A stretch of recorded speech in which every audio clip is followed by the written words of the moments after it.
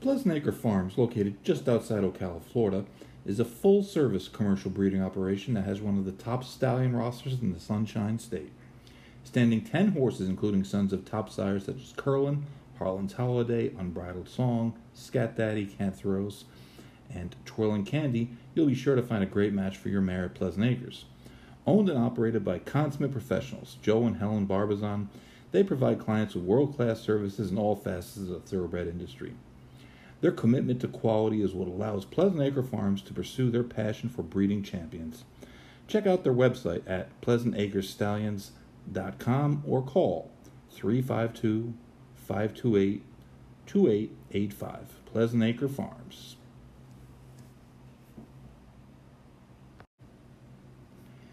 Hey everyone, thank you for listening to the Going in Circles Big Monday show. I wanted to let you know that we have a weekly newsletter that you can subscribe to for free, the Going in Circles Digest. It's kind of a combination newsletter, stakes preview. We have some restaurant reviews on there, various topics, but we also have a couple pieces about various industry topics or racing history. This last week we did a piece on the great Arazi and his spectacular move in the 1991 Breeders' Cup Juvenile, which unfortunately was the pinnacle of his career. But it's a free subscription. Go to goingincircles.substack.com and check it out. All right, the Going in Circles Digest. Thanks for listening.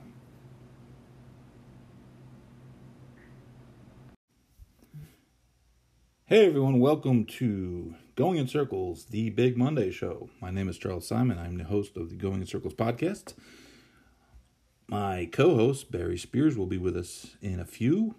We have quite a few things to talk about this weekend, mainly the demise of Arlington, and recap the races that were run out there, and ask a couple questions like, what happens to those races?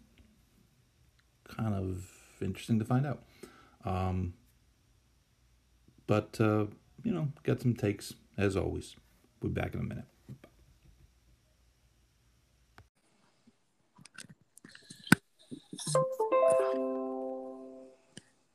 Is this Mr. Spears? Yes, it could be him. Depends on what day it is.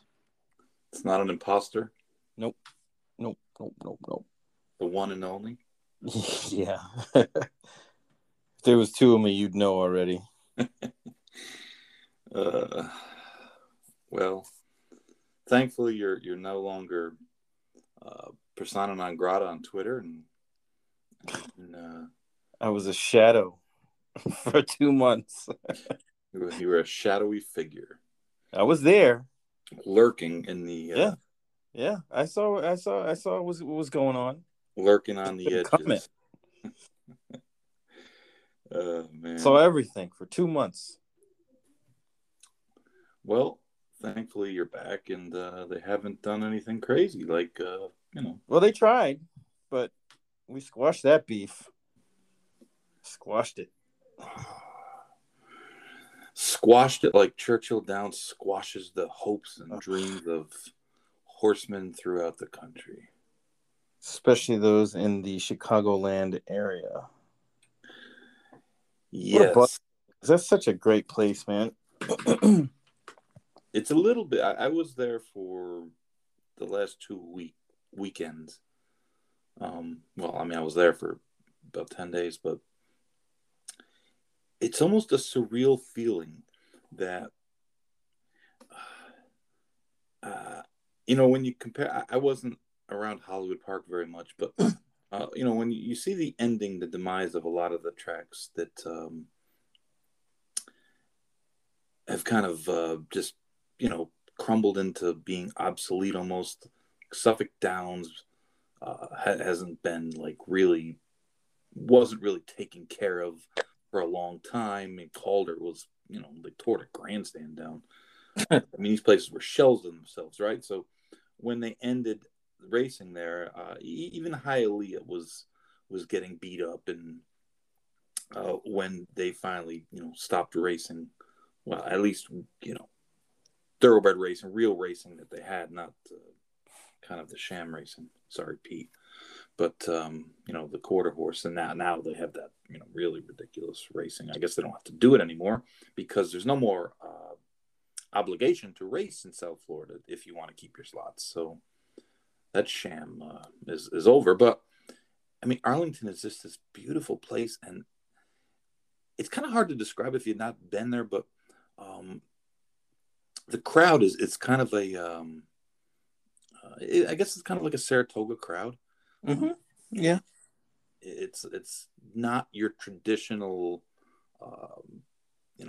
horse players, simulcast center type of no, it's people. little upper, little refined, more refined crowd. I'd like to say, but they're not great bettors. But no, I think it's a lot more people that are there for fun. For fun, right? And maybe not the hardened people. I mean, let's face it, 90% of our handle, 95% of our handle in some places comes from somewhere other than people standing at a window making a bet. But like the one thing I do notice about Arlington is that even during Saratoga, when the big races are running, there's usually only one or two people watching on TV. Everyone else is watching the parade of, on the poly at the live races. But that's the attraction, that's what I think we were talking about this last week, where I find it hard to bet simulcast when you're at the track. It's more of a show. It's the main attraction. Yeah, no, I hear you, but it's just a nice place, and then I mean, yeah, it's beautiful. It is old. I mean, if you think about it, it's older. I mean, it was rebuilt in 1985.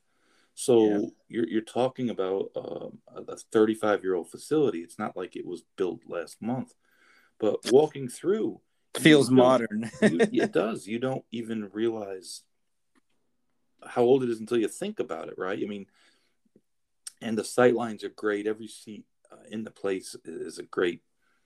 You can't miss anything. No, there's so much.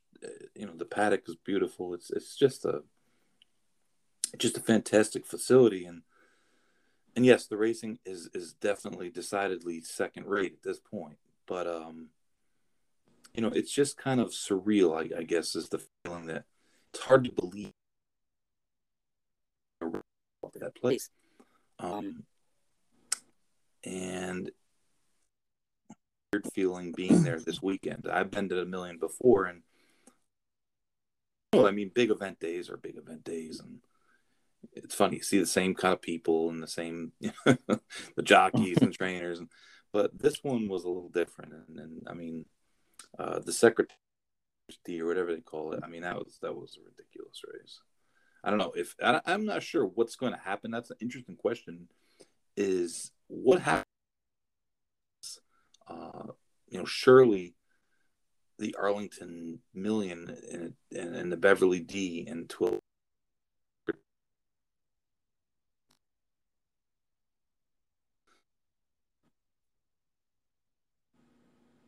That's a run at Hawthorne, right, in the summer, or some way.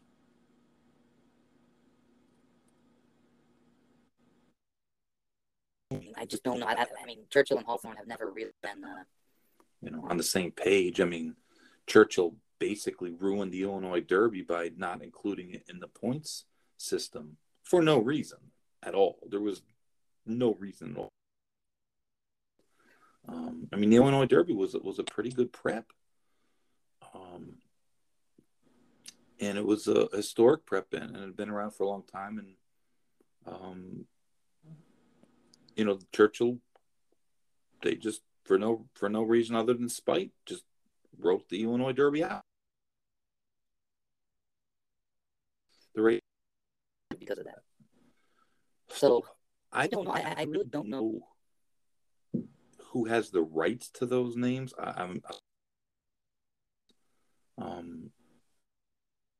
the Delaware Handicap was run at Saratoga for a few years when Delaware didn't run.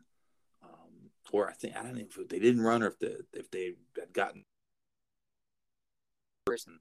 So the race was persevered with, and it was saved because they raced at Saratoga, and then it went back to Delaware. But I'm not really sure. It's a good question. I'm not even sure who to ask. Actually, it's a good question for somebody. But I mean, I wonder. I don't know. It was, but it was kind of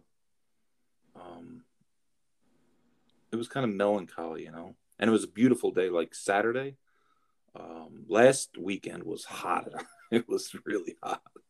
That's coming from a guy that lives in South Florida. Exactly. I mean, it was like normal for me, but it was hot. The horses were really suffering too. But this weekend was beautiful. The weather was just perfect, and it was a big crowd, and it didn't seem like a funeral, but for those that know and the people, I saw a lot of racing people I knew that were from Chicago, and you could see it on their faces and you could feel it, like this is it, and basically the last relevant day of racing in Chicago. And I mean, no offense to Hawthorne, but I mean, really, what do they run over there that anyone really pays attention to? The Hawthorne Gold Cup, maybe, but it's just not the same. And thank God that they're there. I mean, hey, listen, they're trying. The Carey family and Jim Miller, them people are basically the lifeline for Illinois racing outside of Fairmont. But to you, sir. Yeah, whatever you want to call it. But the St. Louis Derby, actually, I saw a nomination form for that. It's back, the St. Louis Derby. But yeah, it just it was kind of a weird feeling, and Yeah, I mean, I could only imagine being there. You get that, that uneasy feeling in your stomach kind of thing, where it's like, damn, this is going away, and there's really no good reason for it. I can tell you this. A meet like Saratoga, right? Everybody looks forward to Saratoga. When you're at Saratoga and you're working at Saratoga and you're there all the time, by the end of Saratoga, you're happy to leave Saratoga because it's a lot of extracurricular stuff. I mean, and there's more pressure, and the days are longer, and you're racing more days. You're just wore out. I feel that way as a bettor, though. Yeah, you're looking forward to the next meet like that, except the pit in your stomach said there is more coming back. I'm not going to come to the Arlington Million next year because it's not going to exist. And the Arlington Million was one of my favorite races. It was always, I don't know why, but it just seemed like it was important when I was, and I mean, I was in my early teens when the first one was run, and it was unique then. I mean, it was an international race that we just didn't have very many in this country, where you'd have horses from Europe coming over, and the jockeys and the people that we didn't know much about. And, the $1 million purse was just so much higher than everything else.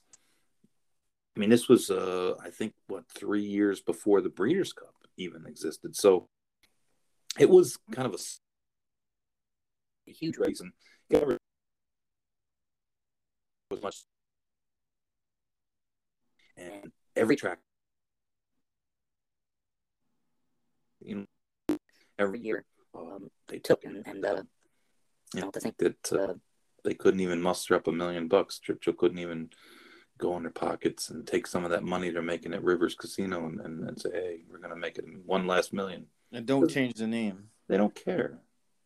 They don't care. They just don't care. The travesty of the way the press was treated post race, and not letting the photographers go on the turf course. I mean, that's just That's just I just don't understand the point of that. What are they trying to pettiness. prove? Why though? Why? None of those people did anything to them. Let me explain to you something, Barry. Please You know this. do. You know what it is. If you're an asshole, Asshole. and the guy who runs the place is an asshole. And that's all there is to it. And that's what he's been. He's a lackey for Churchill Downs. That's all he's been. He's vindictive. And he doesn't care. Because the fact of the matter is that it doesn't matter what the press writes bad stuff. It doesn't matter. I have no idea why he treated them that way, but it makes no sense. It didn't make sense to me at all. And I've seen the stories, heard the stories, and it's like, what for? What are they trying to prove at this point? They've already won. You know what I mean? You guys won. You're shutting it down. You're doing everything you want to do. Why, kind of... Because they don't care. In the end, they don't care. Well, I understand not caring. I get that part, but why add insult to injury? Because they can. They're bullies. And think about like the famous statue, right? John Henry and the Bart, right? Mm-hmm. People kind of inquired about, what was going to happen to it. Would it go to like the racing museum or the horse park or something like that? No. They want to sell it. They want $300,000 for it. Jesus. Yeah, they could have used the $300,000 to boost up the purse of the million. Yeah. Not like they don't have it. Listen, the entire reason. Let's call it what it is. We own Rivers Casino and would siphon money from that. Siphon money, but you only own 51% of Rivers Casino, right? So every dollar profit. But Arlington, you cried about, we have to pay the horsemen their cut. Well, their cut is a whole lot less than 49%.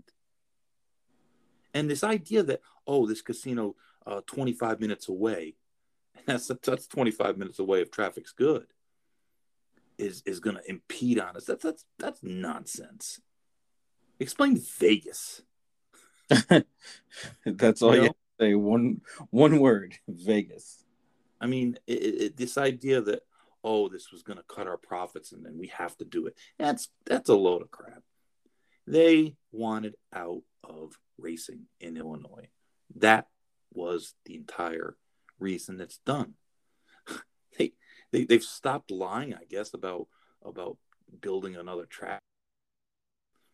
Though there was someone in Illinois to get the twin again, but it's disingenuous. And I get people. Kentucky can't say anything, right? Because in Kentucky, they're the boss. They own Turfway, they own Churchill, and they invest money in there. They put all their money into those facilities, right? So if you're there, you're fine. Press out. Good luck. It's like you're next. That's what it feels like, right? Listen, the reason the fairgrounds has survived is because the horsemen in Louisiana have a lot of political pull, probably as much or more than any other state. The horsemen have more pull in Louisiana than Churchill Downs does. But that situation doesn't exist in many other states, if any other state, really, including Kentucky. Churchill Downs has more pull in Kentucky than the horsemen do. Yeah. So, it's just a shame it's come to this. And I mean, listen, we knew it was coming. And I just think people have to understand that one of the reasons that people feel so betrayed is that they've been marching down to Springfield every year with the and trying to get these things passed. Sports betting, the slots, and the casino, and then when given the opportunity, all of a sudden, giving the horsemen their cut. I mean, that is just like disingenuous as can be. And the corporate nonsense, it's just nonsense. It's an excuse. It is what it is. I mean, there's not much you can do about it in the end. And the fact of the matter is I think that this idea that the Horsemen's bids are actually in the running is they're just going to keep floating that until close to the end of the meet when everything's over, and then all of a sudden, that reality is going to set in too. So I hope I'm wrong. I mean, honestly, I hope that I'm not, but there's no reason to believe anything else other than that. So anyways, I mean, there was a couple interesting races. True. Million was a kind of a lesson in pace. Jeez, man, that was just a travesty of strategy.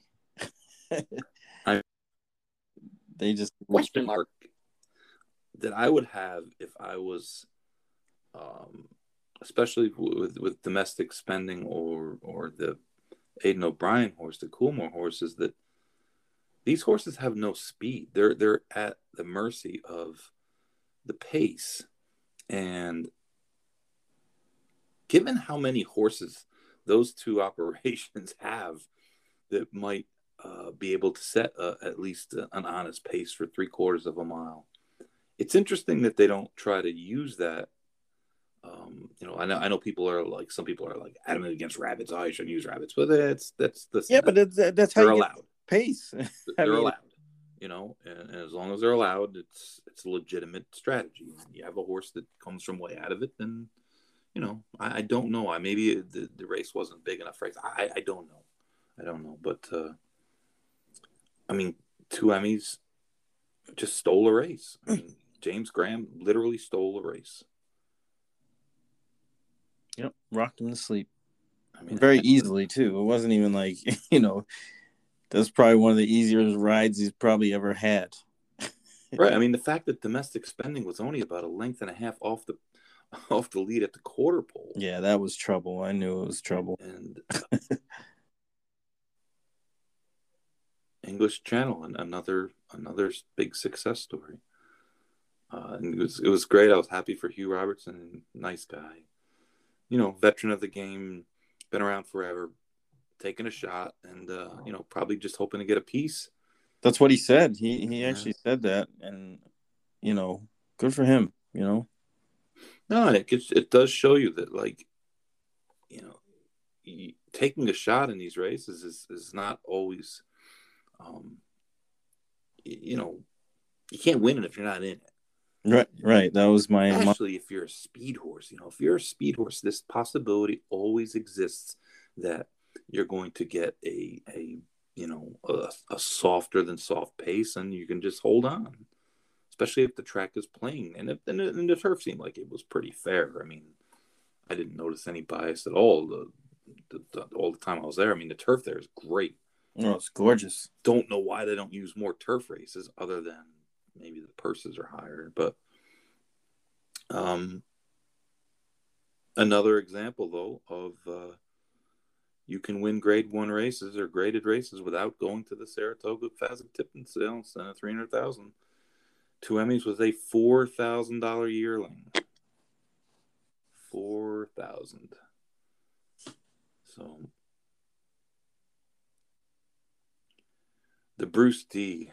I don't know where the Secretariat Stakes is going to land, but man, they got to consider downgrading based on this edition. I think last year's edition was better, and they didn't even run it. But Eddie Keneally's happy. I mean, Point by Me is a Grade 1 winner. Yeah, it's good to see him get a win. He's having a tough time early in the year. He was having a real tough time early in the year, but son of Point of Entry, another horse, $30,000 yearling. Louis Size did a nice job, got him in the right position, and he was the fastest horse. I mean, the irony of the situation is that if he went in a 2 other than at Saratoga, he probably wouldn't even be the favorite. Nope.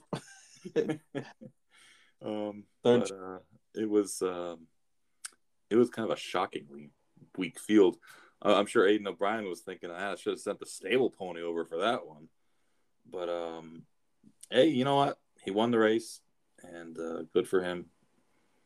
And like I said, I don't know what the Secretariat, what's in store for it, where it's going to be run, if it's going to be run. But a downgrade might be forthcoming. In the works, yeah.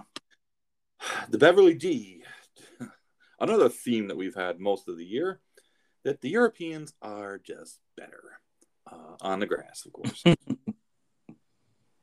Santa Barbara, the race was kind of,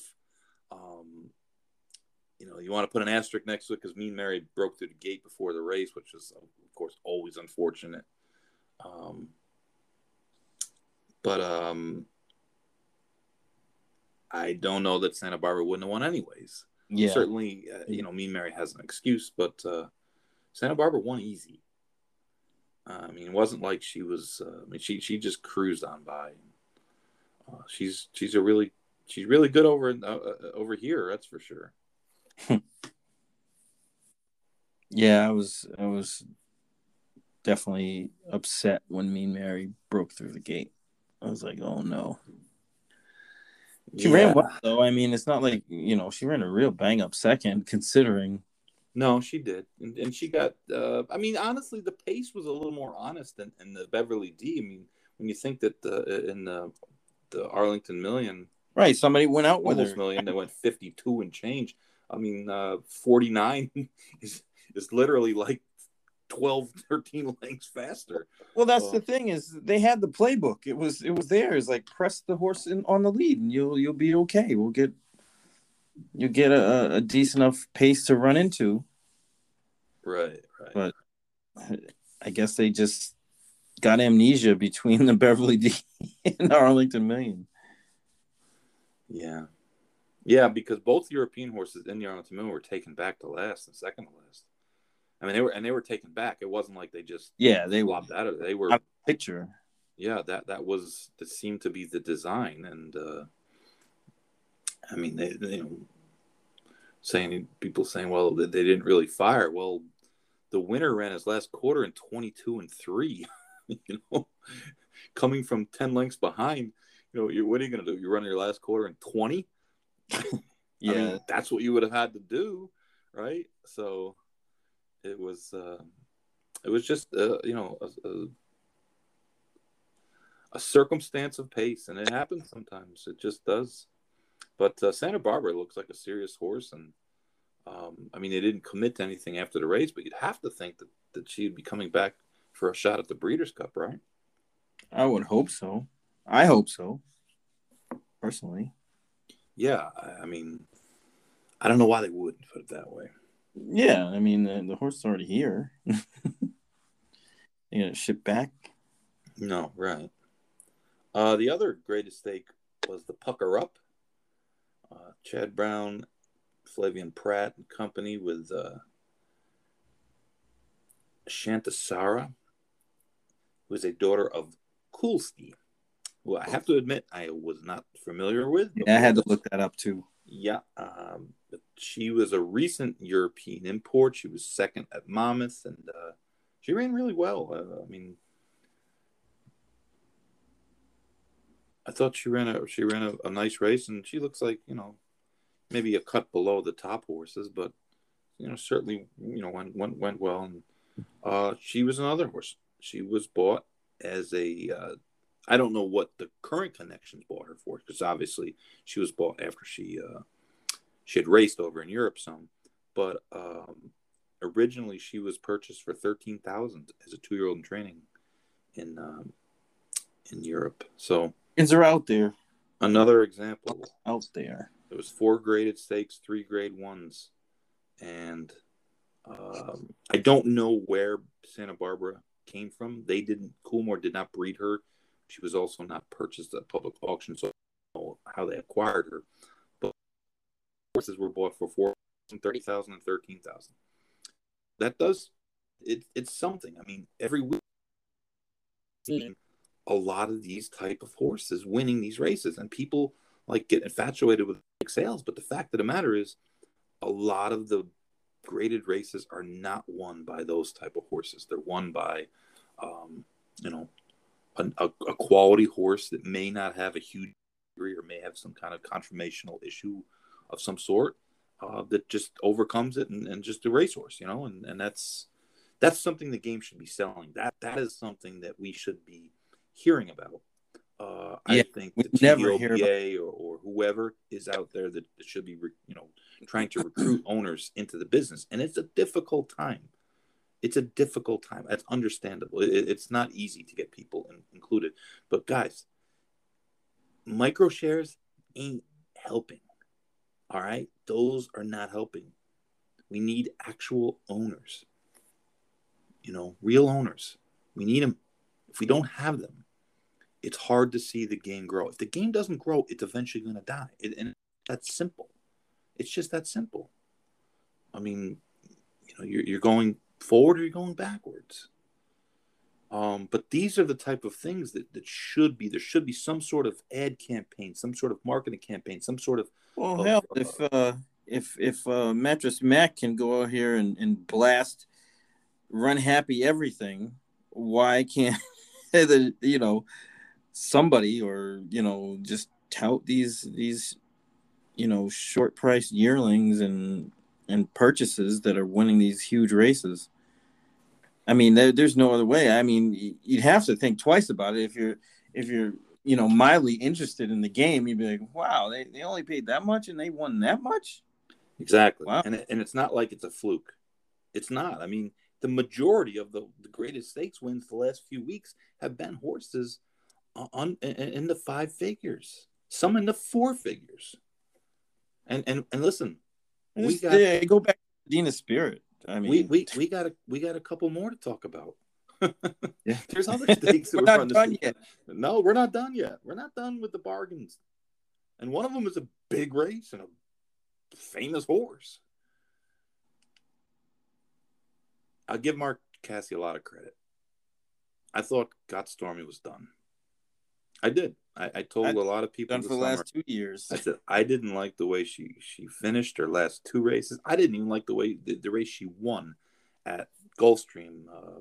Her first, you know, her debut this year was horses that she should have been able to carry me and beat. So I really didn't think that. I thought she was tailing off. She got to that point. I mean, sometimes mares get to a point where they just say, you know what, we don't want to do it anymore. And but she obviously still had something left. And yeah, she likes the spring water and potato chips. She does love Saratoga. I mean, this is her second win. And, I mean, she wound up beating another filly set piece. I know. So, you know, kind of illuminates the weakness of the turf males, which is, again, another theme that we've been talking about for a long time. Well, yeah, going back to last November when we were obliterated by every European horse that came over. Yeah, Order of Australia, who hasn't. Oh, don't say it! Don't say it! Don't say it! Still can't believe I left him out. I forgot he was in the race. But no, Mark Casse did a really good job of getting that filly back, and she ran a bang up race. Tyler rode her great, and you know, and there's really not much else to say. I think you should also recognize that even though she's been around for a long time, even though she was sold for, you know, I think, was it like 2.5, 3 million last November as a broodmare. Well, not as a broodmare, at a broodmare sale. And then she was bought by the people at Spendthrift, and they put her in the microshare thing. But she was a $23,000 yearling originally. And she was pinhooked, and she was bought for $45,000 as a 2-year-old. So you could have got her twice for reasonable prices. Twice, you had two bites. apple there. But no, And they got Stormy for being able to, she's just one of those Saratoga lovers, right? Yeah, Raging Bull was a no-show. Yeah. Fully paced the pen, though. I'm not really impressed by that horse. I've never been, actually. I was going to say that. He's always kind of like, yeah, he's pretty good, and if everything works out perfectly, he'll win. But right, it always seems like he finds an excuse to lose, right? Yep, every time. And I thought also that, being on the inner is definitely, the inner at Saratoga is not a good place for that horse to run. Unless there's just a breakneck pace up front where everything collapses in front of him. He's more of a Belmont type turf horse where he needs a lot of room. And even then, his race before the 4-Star Dave is just like, he got himself into trouble and got out a little bit too late and got beat. But he was finishing fast, and I think the wider open, those tight turns aren't good for that horse. I would bet that horse every time on the Saratoga Inner. Well, you're going to probably have to wait till next year, but I don't think any more races for him, really. He's going to show up at the Breeders' Cup. The Breeders' Cup's at Del Mar, which isn't to his style either. So, well, he's got to face European horses, so he's probably dead. Short stretch. The stretch there, the turf courses, the stretch is fairly short, so that doesn't bode well for him either. William Buick will be on something that they can't catch. Billy Buick? Billy Buick, baby. That's what they should. What about Pierre? How about the guy that won like 4 races last year? No, I think he's in jail. He's in jail, right? Yeah, you said that. I think he got in trouble. Pierre Charles Bordeaux. I think he got in trouble. Yeah. Yep, Mr. What's his name? Pierre Charles Bordeaux. That's what they should have. They should have future book for jockeys. You could bet the jockey. Are they gonna make the race? Yeah. I mean, there's it's funny because we talk about a lot, and the way it's being done, of course, is going to be a failure, and because this is horse racing, and Vigo wins out, so it probably is not. Everyone thinks it is. However, there are so many opportunities to do kind of unique things, like something like as crazy as future book for jockeys in particular races. Right? I mean, why not? Well, remember, what was it? Kentucky Downs, the jockey bet. Yeah. And and you know what we do sometimes in horse racing? We try something once and we give it like a half-ass, and then we're like, yeah, it didn't really work. Well, they have one thing, like the roulette thing. They should have. Well, that was the dumbest idea. I mean, if they asked anybody with a brain, they would have known that never. They would have never started it. Yeah. Dumbest idea ever. I mean, listen, I'm not going to say we should get a Nobel Prize for, Jockey Future Book, but, I mean, come on, roulette. But I like those head-to-head bets on Breeders' Cup Day, though. Yeah, they're interesting, I like those when they do them right, Listen, it's not going to make the industry better again, but it's interesting. And it's fun, yeah. It's fun. It's something that you can bet, and it's just, it's different, and there's no reason not to do it.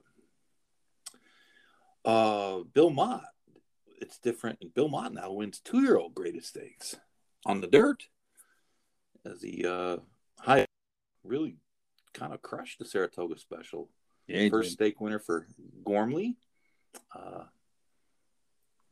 Junior Alvarado, who's had a little bit of a tough meet, got one, and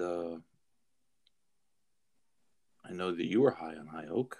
Very, and I just hope the horse didn't peak too soon, because I think he's going to stretch out pretty well, and I'd like to see him kind of blossom next year. I hope he didn't peak too soon and just kind of developed a little bit earlier than everybody else, kind of the Bolt d'Oro type thing, right? Where he kind of runs big and you don't really see him again because everybody kind of physically gets stronger and bigger and faster over the next few months. But fingers crossed that he keeps building on that, because he looked good the other day.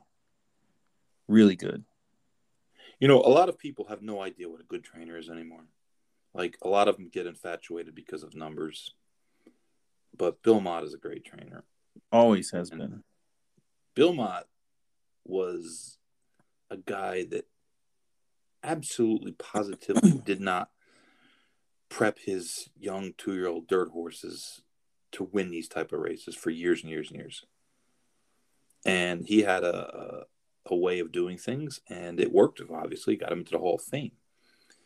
But he was smart enough to see how the winds of the industry changed and which way they were blowing, that you couldn't just give horses a couple starts, 3 starts, 4 starts to pick up their stride. Even though, honestly, in the end, it's the best thing for the horses. Like, being undefeated is nonsense unless you're trying to sell the horse, which, of course, you know, seems to be what everyone wants to do. But Bill Mott changed the way he trained. And, you know, he's had much more success with horses first time out. He's had much more success with horses like High Oak. And it doesn't mean he couldn't train a sprinter. He's had a lot of really good sprinters. But he has shown the ability to, you know, adapt. And that's something that very few trainers have. I call it the anti-Bobby Knight. And Bobby Knight was refusing to change his motion offense and his style, his own personal style, and it ended up being his demise. You know, the good ones always change, and they adapt to their players, and they adapt to the system, and they adapt to the environment. And that's exactly what Bill Mott has done. The only horse I've ever seen him kind of fumble around with a little bit was what's his name? The horse that won at the Pegasus really fast that can't run anymore.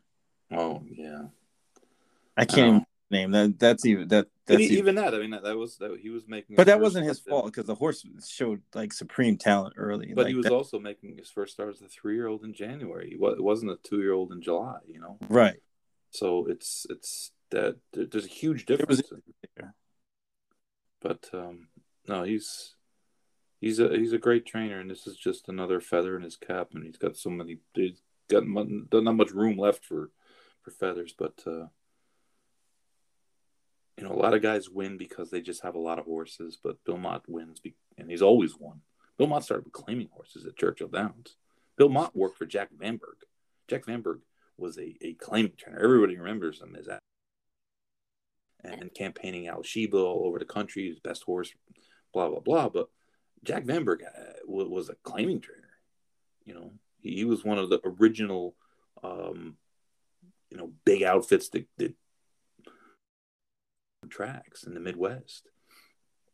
That's where Bill Mott, you know, started out. Frankie Brothers as well.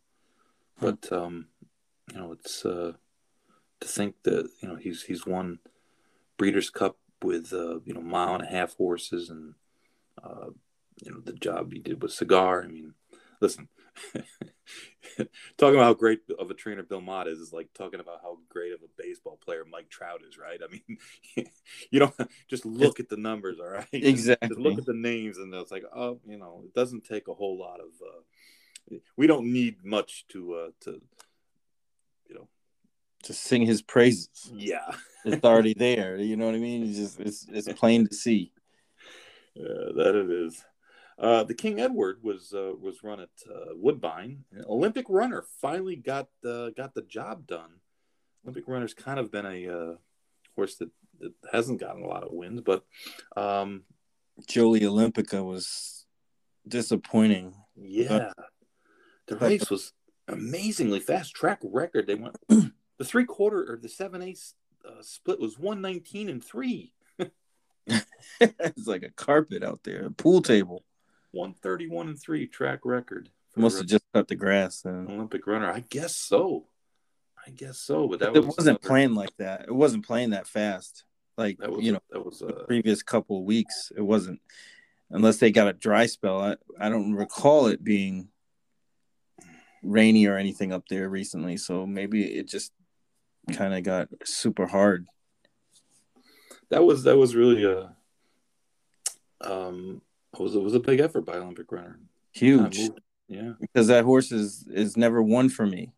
no, It, you know, no, I bet that horse, you know, a few times and I went away from, and he burned me.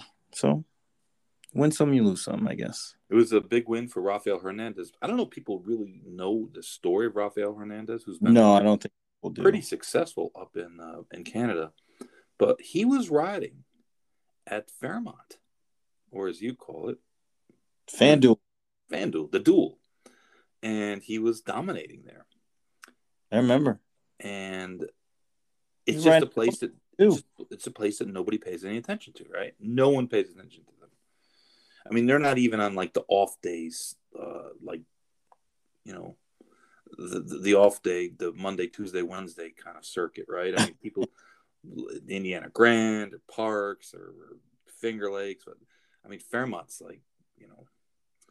Anyways, Wesley Ward's sitting in his office at Keeneland, watching the race. He's got the races on, and Cliff Collier, who's, you know, confidant of Mr. Ward and friend of ours, was there, and this guy is winning all the races, and Wesley's like, this guy looks pretty good on a horse. Like, let's call him. So they call the jocks room, and they said, yeah, this is Wesley Ward. I'm with an agent, Cliff, and, you know, like, we think you can really ride, and you know, you want to get out of that place. You know, there's an opportunity to come, you know, to maybe you know, ride at the big tracks. And I mean, it was essentially a cold call, and he did, and eventually he wound up he rode at Gulfstream one winter and went back to Canada and has done really well. I think he got hurt last year or something, but yeah.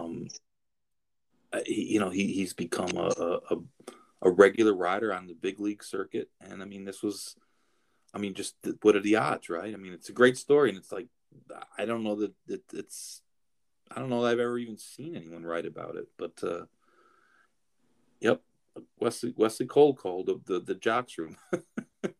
They said, hey, we think you can ride.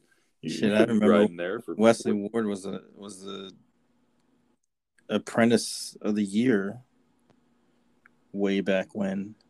That he was 60 pounds award winner. Yeah, maybe looks like a little baby when he was riding. Yeah, the kid, our man from Grants Pass, Byron Butterfly, won his first. Oh yeah, 16-year-old. Yeah, that was the race my dad bet. He was kid. He bet the Byron. He bet the Butterfly. I said, yeah, the Butterfly's all right. Great name. He can deal with tight turns. But 16 years old. Yeah, it was his first Indiana Grand win. And who knows? Maybe he's the next Stevie Coffin. From Beanie's place. The Grant. The Pass. Oh, Pass. I was going to say the Pass. Colonial's the best gig in racing. Announcing gig, by the way. Don't work weekends. There's off every weekend. Monday, Tuesday, Wednesday. It's Beamy's world, and we're just living in it. That's right. Wait till he comes down to Tampa. The Tamp. Big shoes to fill at the Tamp. Yeah, man. Plus, to have all the public subs he can handle. It's gonna be weird, man. It's different, yeah. I mean, it's like everything else, right? You get used to it, right? But it's gonna be weird without Grunder. I mean, I've never seen a race at Tampa that Grunder didn't go. Del Mar had no graded stakes this weekend, which was a little bit odd. Yeah, their card was not very good. No. There was one last graded stake this weekend, and that was at Long Acres. Well, I guess it's not Long Acres anymore, but it's still a Long Acres mile. Same place name. Emerald. And background from Mike Puick. How do you say his name? Puick, right? Puick. And your man, Rocco Bowen. Yeah, Rocco's super emotional. Rocco's all over the place. He's riding in Indiana. That was his spot, though. He was there Arlington, a long time. Over at the Emerald. Yeah, man. Yeah, got the job done. Background is he actually raced Arlington his previous start and got beat. But it was I wonder how they got him out there. I wonder if they flew him there. That's a long ways away, man. From Chicago to. You think they drove? I don't know. I don't know. It's a good question. But they had to FedEx him over there. I wonder if they FedEx Rocco. He's kind of small. Put them both in the box. You can put him in there. He's very little. He ain't that big. But that was kind of cool. It was cool to see. It's cool to see people that have, and this is. I think that was his first graded stakes win. Might have. It probably was. I think it was. I was having that conversation on Twitter last night, but yeah, I think it is. Yeah, it's nice to see people like that get a chance. Guys like Hugh Robertson, Jimmy Graham, and James Graham rides in a lot of big races. It's not like he doesn't ride. Yeah, but he's not riding. But he's not riding favorites in those races. Yeah. Right. But yeah, it's nice to see because sometimes it feels like the big stakes are just dominated by the same people over and over and over and over again, and it is nice to see other people winning once in a while. Yeah, but as long as you don't slander Joel Rosario, we're good. That's my guy. He can never do anything wrong. Never. Just saying. I'm slandering turf sprints. I'm done with turf sprints. I love those. I can't believe you don't like them. I'm just done with them. They don't like me. Well, Fire's going to come back, so. No, Fire's dead. Fire. Huh? Fire's dead. Fire's dead? Fire broke down. I didn't know Fire died. Yeah. I thought Fire. No, he's done. So, well, that hurts. Yeah, it sucks. That really does suck too. Golden Pal, then. Golden Pal is alive and well. Probably Macau or someplace west of him racing. Oh, I think it was in somewhere in England, right? Yes. somewhere that we don't pay that much. Some Euro race Wesley was looking for word to. I don't know. Yeah. We need to develop that division because I think it's a good division. I mean, I don't know if you watch any Australia racing, but that's 80% of their races are 5Fs, and they're always the stampede. It's so great. You hardly ever see any horses just wing it on the lead and win.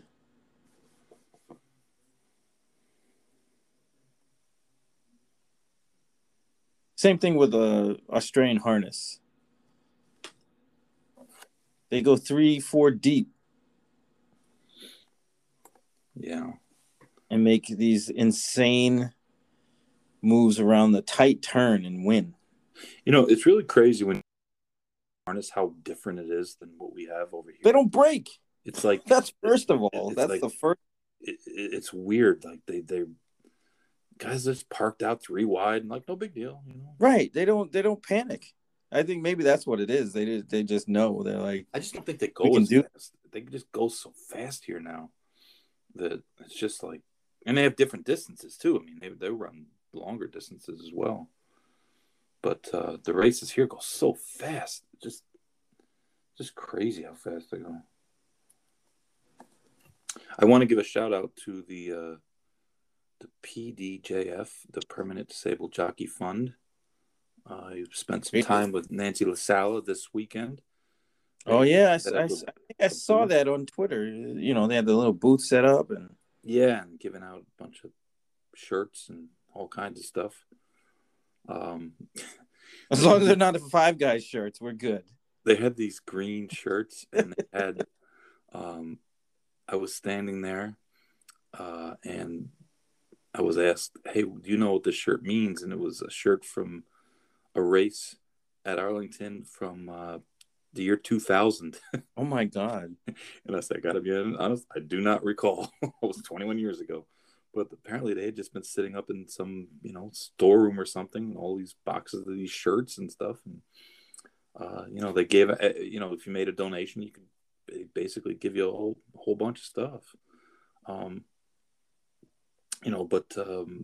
Nancy, who LaSala, whose husband Jerry was a rider, she is, the head of it, and then just does, a tremendous amount of work. And it's honestly, it's an underfunded organization, and it's embarrassing to me that we're underfunding something like that, because it's just it's the most tragic occurrence that can happen, right? On a racetrack, a person is permanently disabled,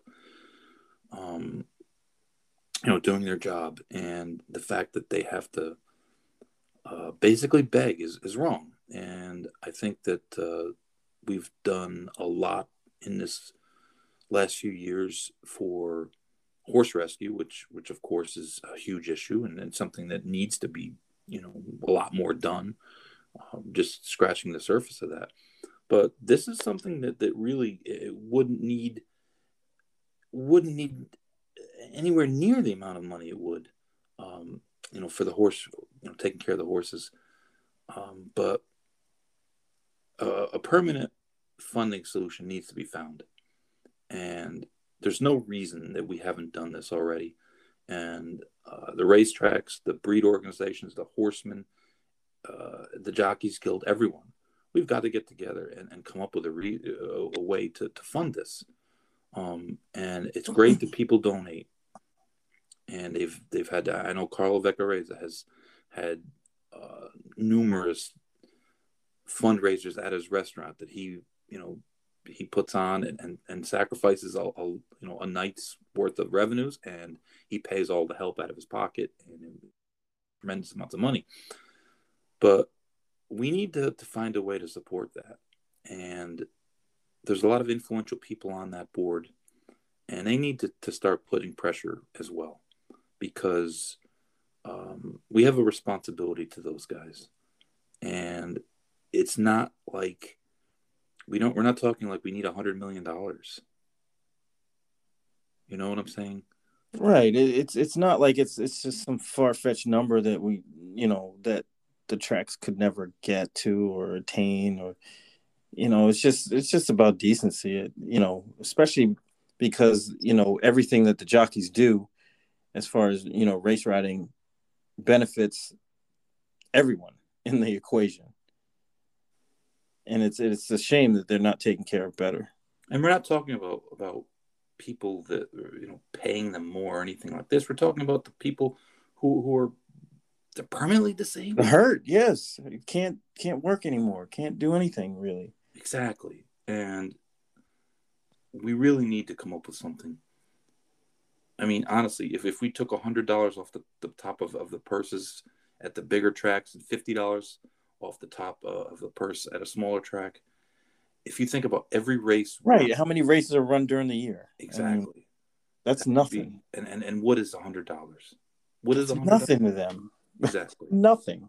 Exactly. And anyone that pushes against this, you know what? You're a bad person. That's all. You're a bad person. It's $100. And yes, I know there's tracks where they're not running for a lot of money. But if you ran at Arlington last weekend for 11,000, or you ran for 10,950, come on. Right. Yeah. Big deal. Big deal is right. And the tracks, you know what the tracks should do? Match it. Match it. Match it.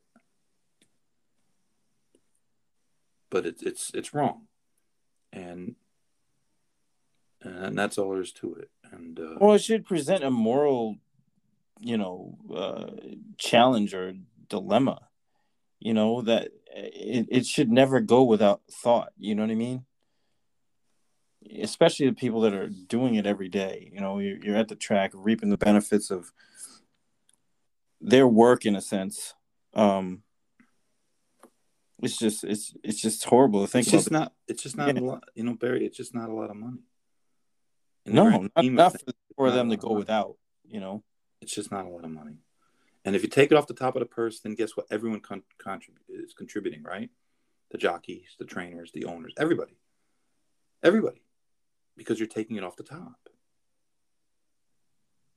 You're taking it off the top. It's just and not, it's not that hard to do either. I mean, you know, the big it's equivalent to almost like dues. It's just like, okay, exactly. well, that's part of you getting the purse is paying $100 to to the jockeys fund. That's it. Exactly. It's not even a question. It's just you got to do it.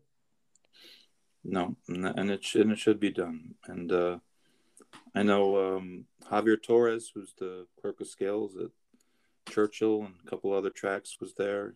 My girl Christina Bonilla was there. Chelsea Bailey was there. Spending their entire day, talking, interacting with people, and making people aware of what's going on. And people. I don't know how much they raised, but it wasn't enough. It's never enough, right? I mean, it shouldn't come to where they have to give away 20-year-old T-shirts that have been sitting in order to try to make money, to pay for people that are in wheelchairs. I mean, come on. It's just we're not asking for a tremendous amount of money. And I know there's a lot of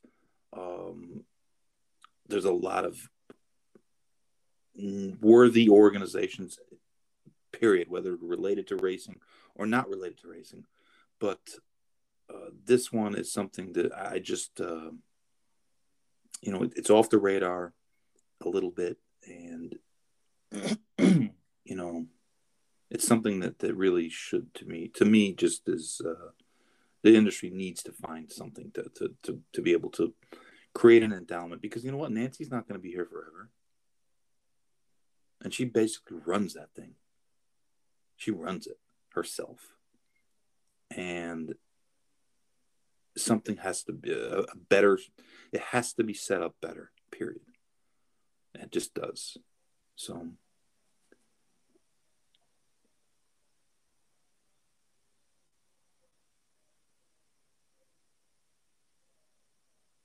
that's just the way it is. True. So I'll be in Saratoga for a little while. That's good. Mm-hmm. Homecoming of the golden child of Saratoga. You're hanging out with the mayor. Sure, we'll spend some time with the mayor. My man. You never know. Yeah, I mean that's just an adventure. That's always you call it adventure time with the mayor. Yeah. May wind up over at the harness track tomorrow afternoon to get the noon card. Oh, that's right. 14 starting at noon. You never know. Could be a strong possibility. I might wind up there. So that's like 98%. Yeah. Probably not the marathon, but you'll be there probably by the 7th or 8th. Yeah, I'm not going to make it for the entire 14. But, yeah, you never know. Maybe I'll make it to lunch. Go to lunch. Prices are a lot more reasonable at that side. I was going to say, you got good food over there and it's cheap. A lot cheaper. Man. It is crazy, but the weather's really nice. That's good. It's not like 40 out there right now? Yeah, it was like 60 last night. No, dude. I can't do it. I was a little chilly, but no way. I don't even own a jacket, bro. Can't do it. But I don't even own pants. But I'll tell you what, I ain't getting up before 4:30 and going to the track. You're not gonna see me over there clocking works at 5:15. That's not going to happen. I beg to differ. You're going to be out there at least one day. The only way I'm there at that time is if I just go straight from the night before. And that's not... I'm retired, bro. I'm retired. I'm a retired trainer. Still got the bug.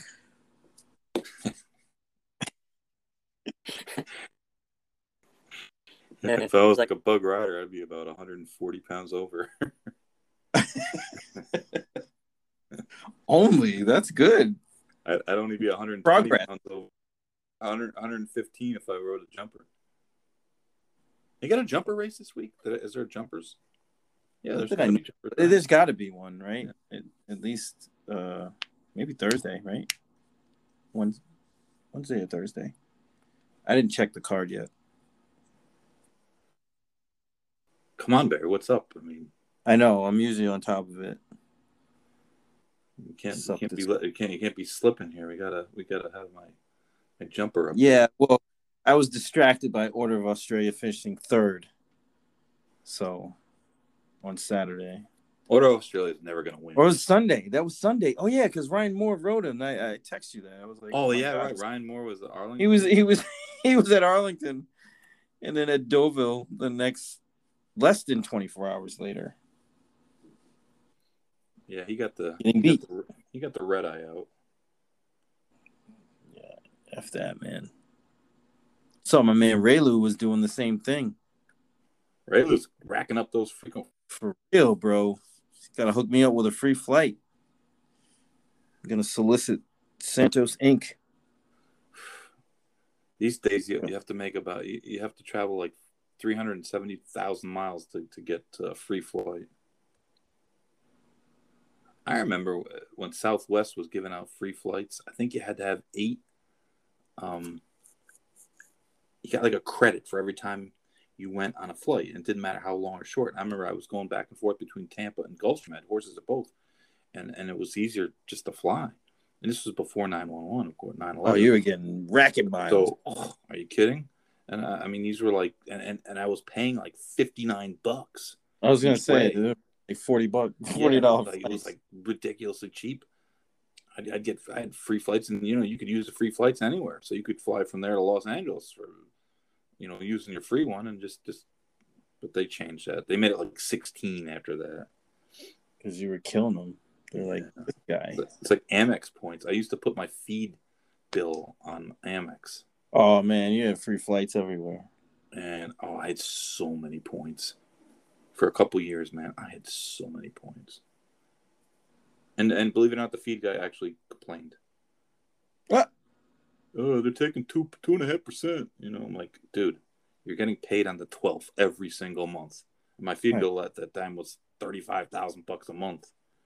So, wow, they're still gonna complain, huh? That's how we're gonna do this. Yeah, I remember he complained. I was like, come on, man. Get out of here. Like, really? Oh, yeah. But, man, it was great. I mean, it was just, it was just a manipulation of the system, right? I mean, I would just pay with the Amex, and then I'd write the check to Amex. And then in the meanwhile, just rack up, like, points galore. And then they... the Johnson Shepherd Grade 1, 150,000, 2 3/8 miles over hurdles. Thursday. Wednesday. Yes, sir. Race number 1. Let's do it. We have a field of 8. The Mean Queen comes back. That's the winner. Mean Queen. And Thomas James Garner. Like what was that guy's name? TJG. Yeah. Baltimore Bucko is the second choice at 5-2. And the suddenly mortal Jack Fisher has the 2. Gilbro Faro at 9-2. Gilbro Faro is a 9-year-old. I love how, who was it that used to just take horses from the hurdles and run them flats? Tommy Voss. Yes. Yeah. to love betting those horses because they'd win. Yeah. He was a really good trainer, too. They were fit. You knew they were fit. They could go the distance. Yeah. I don't care. I like the jumpers. It's cool to see in person, actually. It is kind of cool. But the Jonathan Shepherd handicap.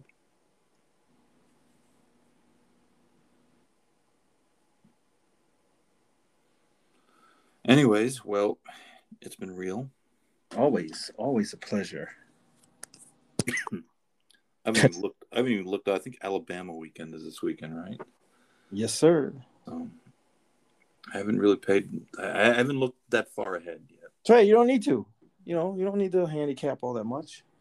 Just gotta bet right. That's the thing. Listen, lately, neither has been happening. It hasn't been good lately. There's no Meadowlands now on the weekends to distract me. Oh, that hurts. I was feeling it on Saturday. I was like, man, this sucks. Yeah. Friday night. Although I've been doing well at Hoosier. Hoosier's banned. I'm sorry. Still? Yep, still got the ban. I actually made some bets at Hoosier the other night. I bet Cattle Wash, and I wish I had remained banned because he stunk. But that's the way it goes. Back on the banned list. I can't figure races out that place. It's difficult. I really don't get it. Some tracks, I just can't figure. I don't know if I'm psyched out or That's me at Pimlico. Can't hit a race there. Can't. Just can't. It doesn't matter what I do. Can't. Yeah, and they've extended Pimlico this year. I know. Laurel, I'm okay. I'm all right at Laurel. Pimlico, no dice. It's just so weird. Some tracks you just it's so crazy because the horses just don't run the way they look like on paper.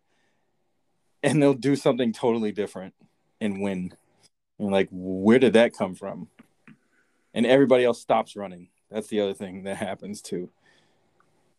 To their credit, they don't really persevere with the horses, and they'll just let them kind of Pepe Le Pew past the wire. So you see these horses like run off by like 10, 15 lengths.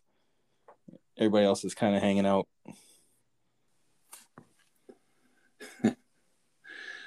Yeah, we all have our tracks we love and the tracks we don't love.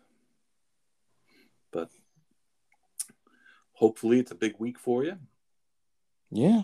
Well, got a Navy boot camp graduation this week. Oh, there you go. I'm not going. I was supposed to. Oh, you got scratched? Yeah, because the COVID protocols allowed for only 2 tickets. So my wife and my father-in-law are going because he was in the Navy. Oh, okay. So, but it was my basically window of opportunity to go to Arlington that just got squashed. Thanks, COVID. I was definitely. I mean, it's in Great Lakes, I think the name of the facility is, but it's in like Waukegan. Mm-hmm. But yeah, I was definitely going to Arlington Park. Well, dashed. Hopes and dreams crushed. I swear, my friend, he's never been there either, and he was considering a trip, and I said, like there's 2 ways of looking at it, right? You're gonna go there, and you're gonna see this place, and you're just gonna be blown away, and you're gonna be like, "How?" Right? Or maybe it's better just to let it, just don't go. Yeah, just right. Be one of those unicorn type things. Yeah. Anyways, well, like always, it's been fun, and we'll talk. Yes, sir. Don't get in trouble. Thanks for everyone for listening, and we'll be back next week. The big